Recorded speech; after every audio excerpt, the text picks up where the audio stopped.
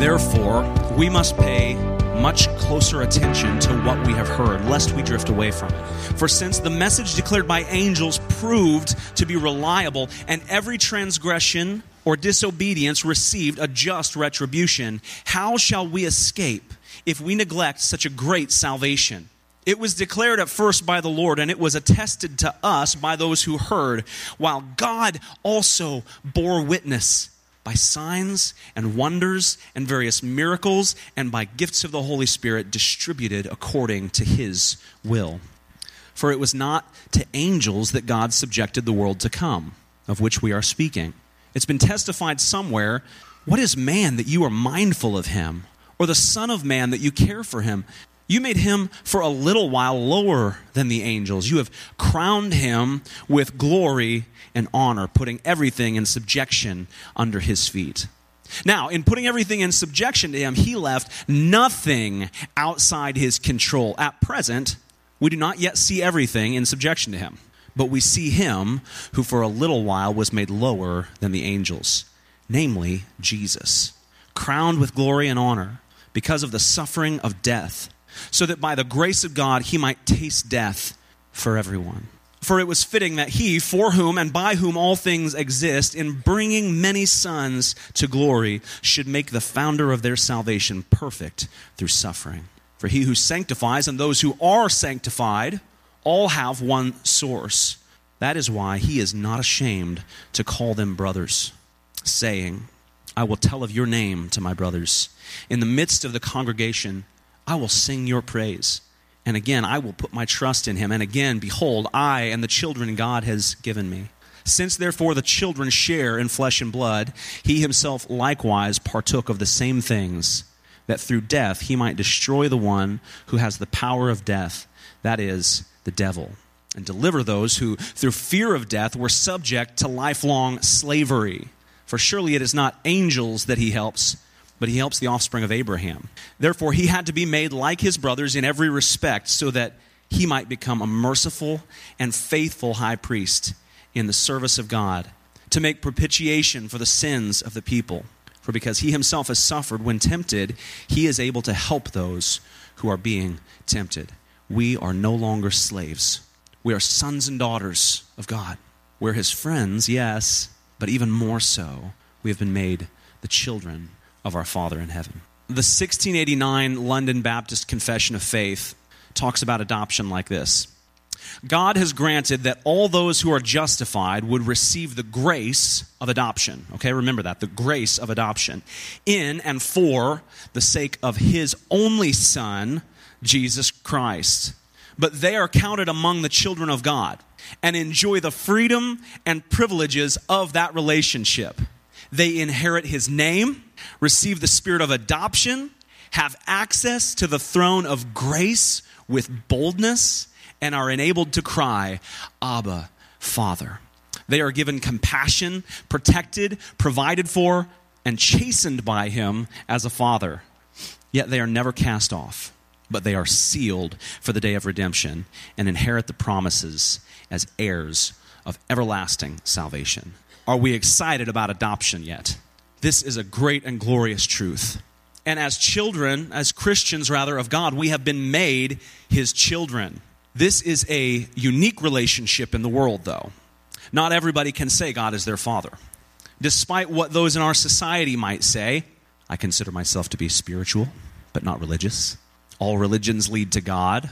God is everyone's father. Or in our current highly offended culture, God is everyone's gender neutral and or gender fluid parent or guardian. But that's not what Scripture tells us, is it? Scripture is clear that God is the father of a specific people. Throughout the Old Testament, that is national Israel, what Paul calls in Romans 11 the olive tree.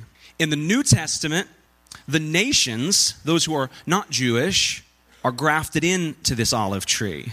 Individuals from the nations place their trust in Jesus as their Savior for the forgiveness of their sins, and they're grafted in.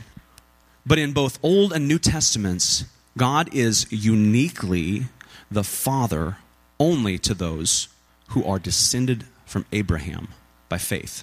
Now, Paul says in Galatians 3, verses 26 through 29, in Christ Jesus, You, the church, are all sons of God through faith. And if you are Christ's, then you are Abraham's offspring, heirs according to the promise. For us to be able to call God our Father is a wonderful gift. Jesus explains in Scripture that no one comes to him unless the Father draws them. That's John 6:44.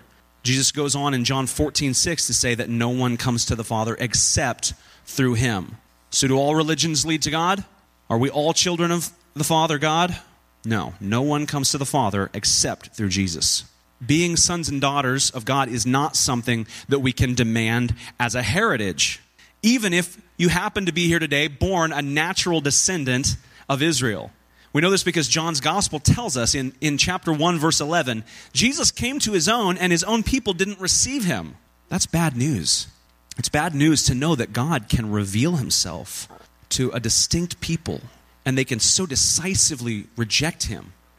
But there's good news too. The good news comes in the very next two verses of John's gospel when John tells us, but to all who did receive him, who believed in his name, he gave the right to become children of God, who were not born of blood, nor of the will of the flesh, nor of the will of man, but they were born of God. God has a distinct people. This adoption as sons and daughters of God is an incredible display of the grace of God. What's our name here? Grace Family, right? Grace is a beautiful word. Unfortunately, it's one of those words that gets used so much that we misunderstand or forget what it really means. I remember doing this as a kid. I would lay in bed and I'd say one word over and over. The. This is how weird I am. I would intentionally do it because I knew if I said the word over and over long enough, eventually the word I would go, am I saying that right? Is the even a word? And as beautiful a word as grace is, we use it so much that I think we forget what it means. But it literally means gift. It is a gift. We can't earn God's grace. And here's the thing about gifts. They don't cost the recipient anything.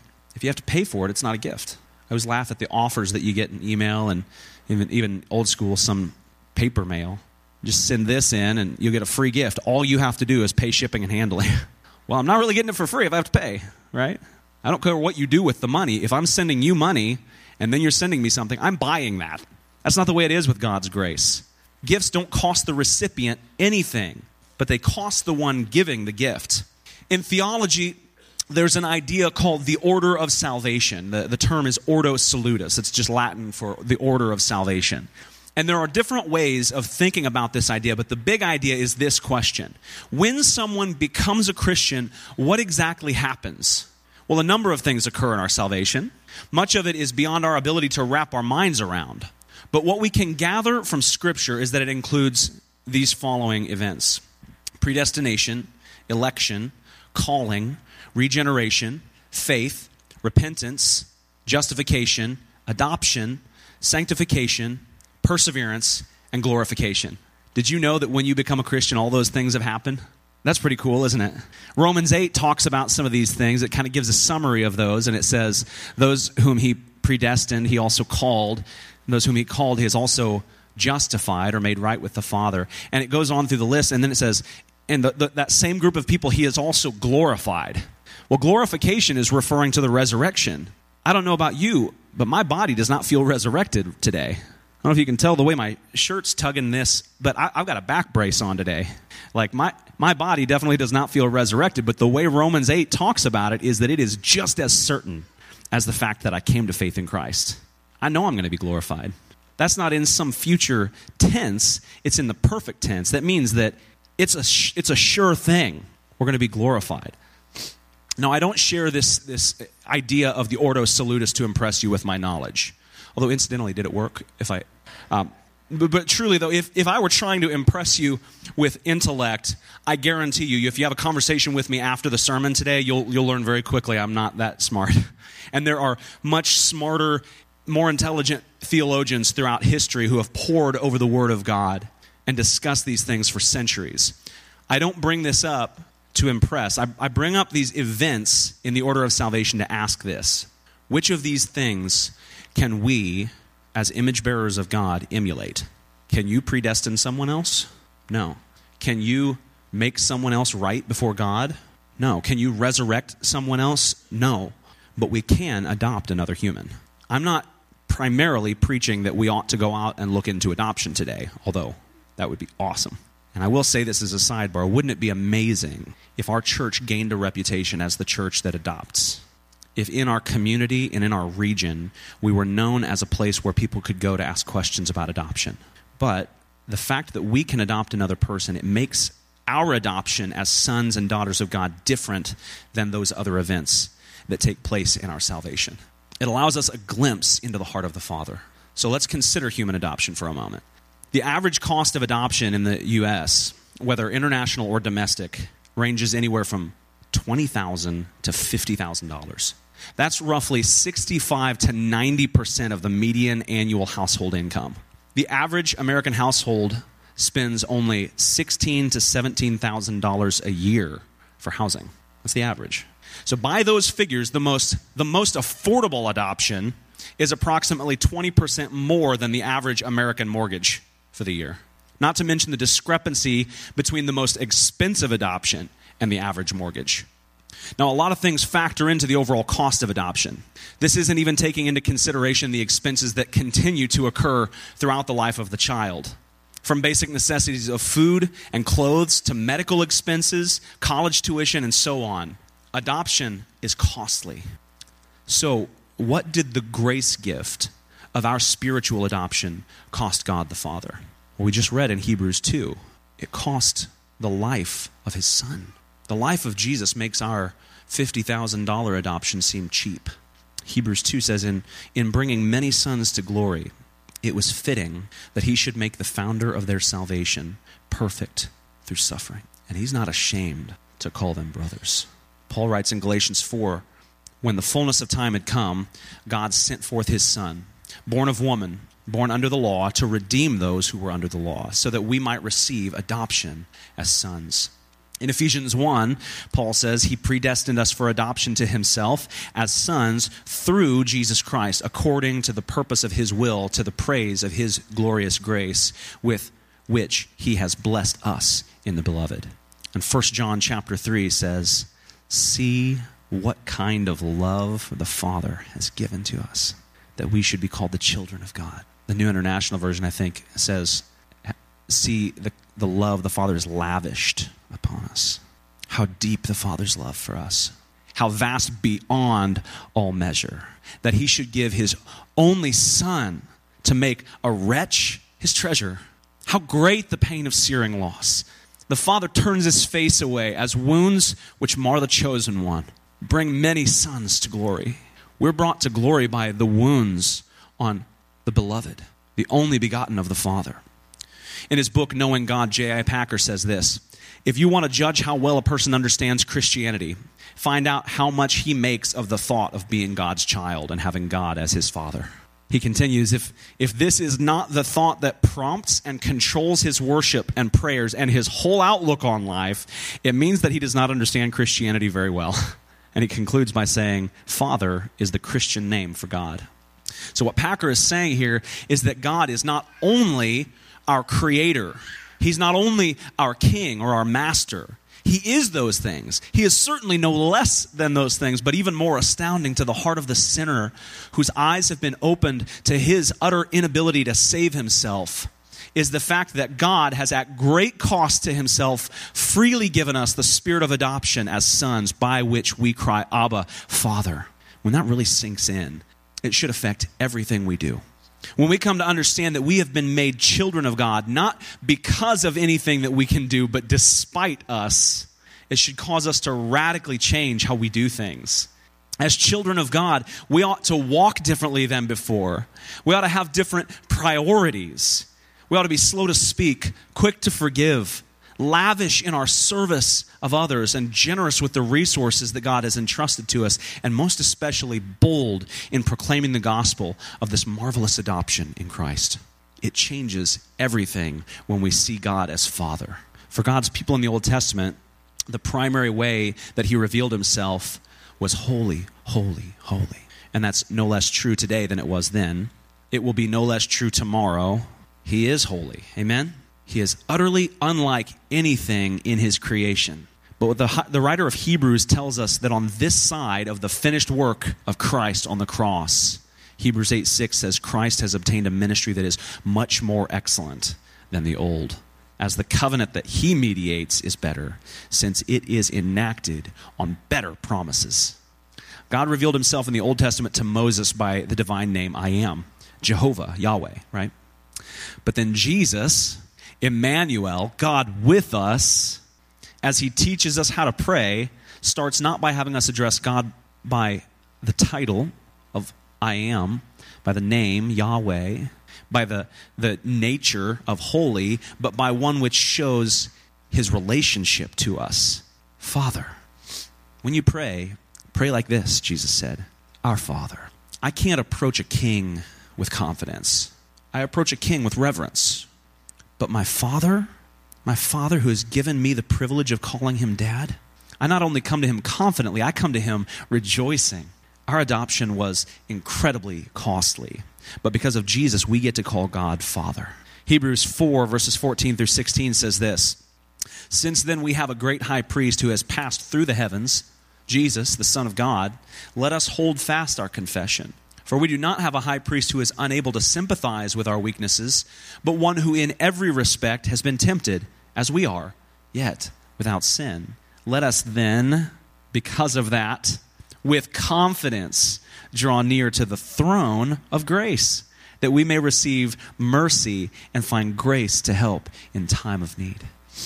Maybe you didn't have a good relationship with your dad. Maybe you didn't have a dad at all. Do you find it difficult to think of God through this lens of Father? I do. I sometimes have difficulty thinking of God through that lens. But I'll let you in on a little secret. Even those today in this room who had a great relationship with their father, it's still comparing a goldfish to a whale. The contrast between the two is enormous. And my prayer for those who didn't have a positive earthly example of a father is that you would be able to see the beauty of our Heavenly Father in the contrast. God doesn't call himself Father so that we would compare him to our human fathers. It's the other way around. He is the standard.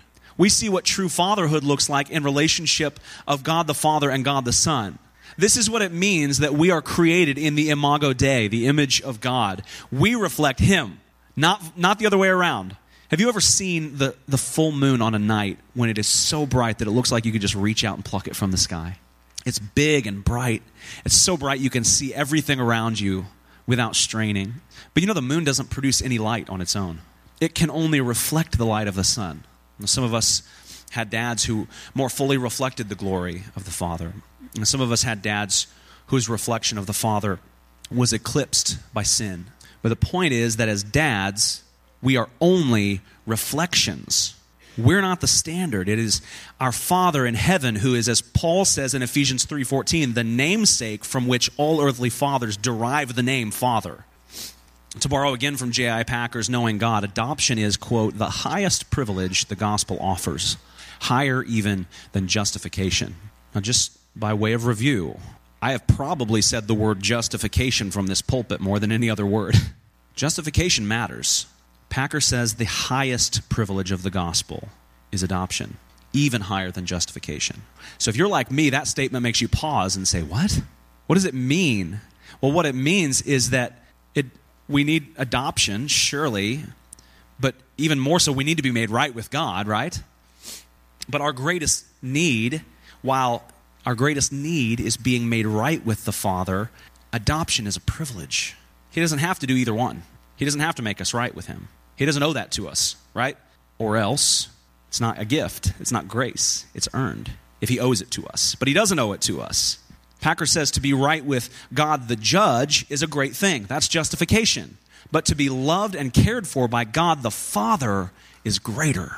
And he goes on and he quotes James Buchanan saying the privilege of adoption presupposes pardon and acceptance. If you've been adopted as a child of God, you have been justified. It presupposes that. But adoption is higher. This is a higher privilege than of justification as being founded on a closer and more endearing relation. That's James Buchanan. I want to invite you to consider with me what thinking about our adoption as the foundation for the rest of our lives looks like and what difference it can make in the way we know God and relate to Him. Just look at the way Jesus talks about those for whom He would die.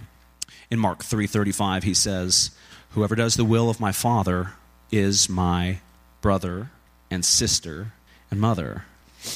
We read this morning in Hebrews 2 that Jesus is not ashamed to call us brothers. Understanding that we've been made sons and daughters of God changes the way we understand Jesus' Sermon on the Mount in Matthew chapter 5 and following. From moral imperatives to moral indicatives. Instead of do this so that God can bless you, we read that because God has done this, therefore live in this way. Adoption changes the way we live because it changes the reason we live. When we realize that we can't earn the Father's love, it sets us free to reflect Him from a place of pure joy. John Piper famously says that God is most glorified in us when we are most satisfied in Him. Those of you who have kids know the joy that it can bring to see your child imitating you. Well, sometimes it's joyful, sometimes it's a bit embarrassing. But where our earthly father-child relationships fall short, our reflection of our Father in heaven is greater. We imitate Him not by putting on His shoes. God doesn't need shoes. We imitate Him when we love those who persecute us. We imitate Him when we walk according to His standard rather than our own. When we as humans adopt a child, we do so because the child needs a family and because we have a sense of calling to do so. But we don't, or at least we shouldn't do it to draw attention to ourselves, right? If you adopt a child and you go around announcing, "Hey, look at how holy I am. I adopted a child." The average cost of adoption is $20,000 to $50,000. But no big deal for me because I'm just that holy. The Lord, however, does adopt us for His glory. And it's good that He does. He doesn't do it from a place of insecurity. He's not fishing for compliments. He's simply glorified by adopting rebels like me. God has need of nothing. He didn't create you or me to fulfill something that was lacking in Him. He has always existed in perfect communion. Father, Word, and Spirit. Father, the Son, and the Holy Spirit. But He created us and adopts us for His joy and glory. And we participate in this glorifying. Jesus tells us in the Sermon on the Mount in Matthew 5:16, "Let your light shine before others so that they may see your good works and give glory to your Father who is in heaven." The seeing our good works is just an intermediary. We don't do it so people will see our good works. We do the good works so that people will see our Father in heaven and glorify Him. Jesus doesn't refer here to God only in royal terms. He doesn't say, walk this way so that people will revere our King. Is it true that we desire for the world to revere our King? Yes. But Jesus is very particular in the language that He uses. He calls Him your Father. And He tells us how our being His children affects the way we live. We don't live for ourselves. We don't live for our own glory, but for His. Why? I don't deserve glory. And I'm here to tell you, you don't either. We don't deserve to be called His children, and yet He chooses to do so at great cost to Himself. He graces us with this incredible gift. As I alluded to earlier, in this prayer Jesus teaches in the Sermon on the Mount, the first request comes after addressing God as Father. He says, "Our Father in heaven," what does He say? "Hallowed be your name." It took me the longest time to realize that that was not a statement of declaration. He wasn't saying, "Father in heaven, your name is hallowed." He was teaching us to ask that. Let your name be feared. Let your name be reverenced. That's what hallowed means. And it took me another long period of time to realize that that prayer isn't first and foremost about others, but about me. Our Father in heaven, help me to hallow your name. As I began with today, and have mentioned throughout, adoption is very costly. It cost Christ His life. This is the concept the Bible refers to in our passage in Hebrews 2 as propitiation. Don't you wish they would just translate those words easier? Propitiation is not only hard to say. Who in the world knows what propitiation means. Right? Propitiation is different than just wiping the debt away. It goes a step further. That's expiation. Expiation wipes the debt away. And that's a good thing. But propitiation doesn't just forgive the debt, it pays the debt for us in the body of Christ on the cross, and then his righteousness is credited to us. He's clothed in our unrighteousness at Calvary. We're clothed in his righteousness at the judgment seat. And the Father sees us. He sees the perfect, spotless righteousness of his Son. As sons and daughters of God, we have been given the fullness of the inheritance of God the Son.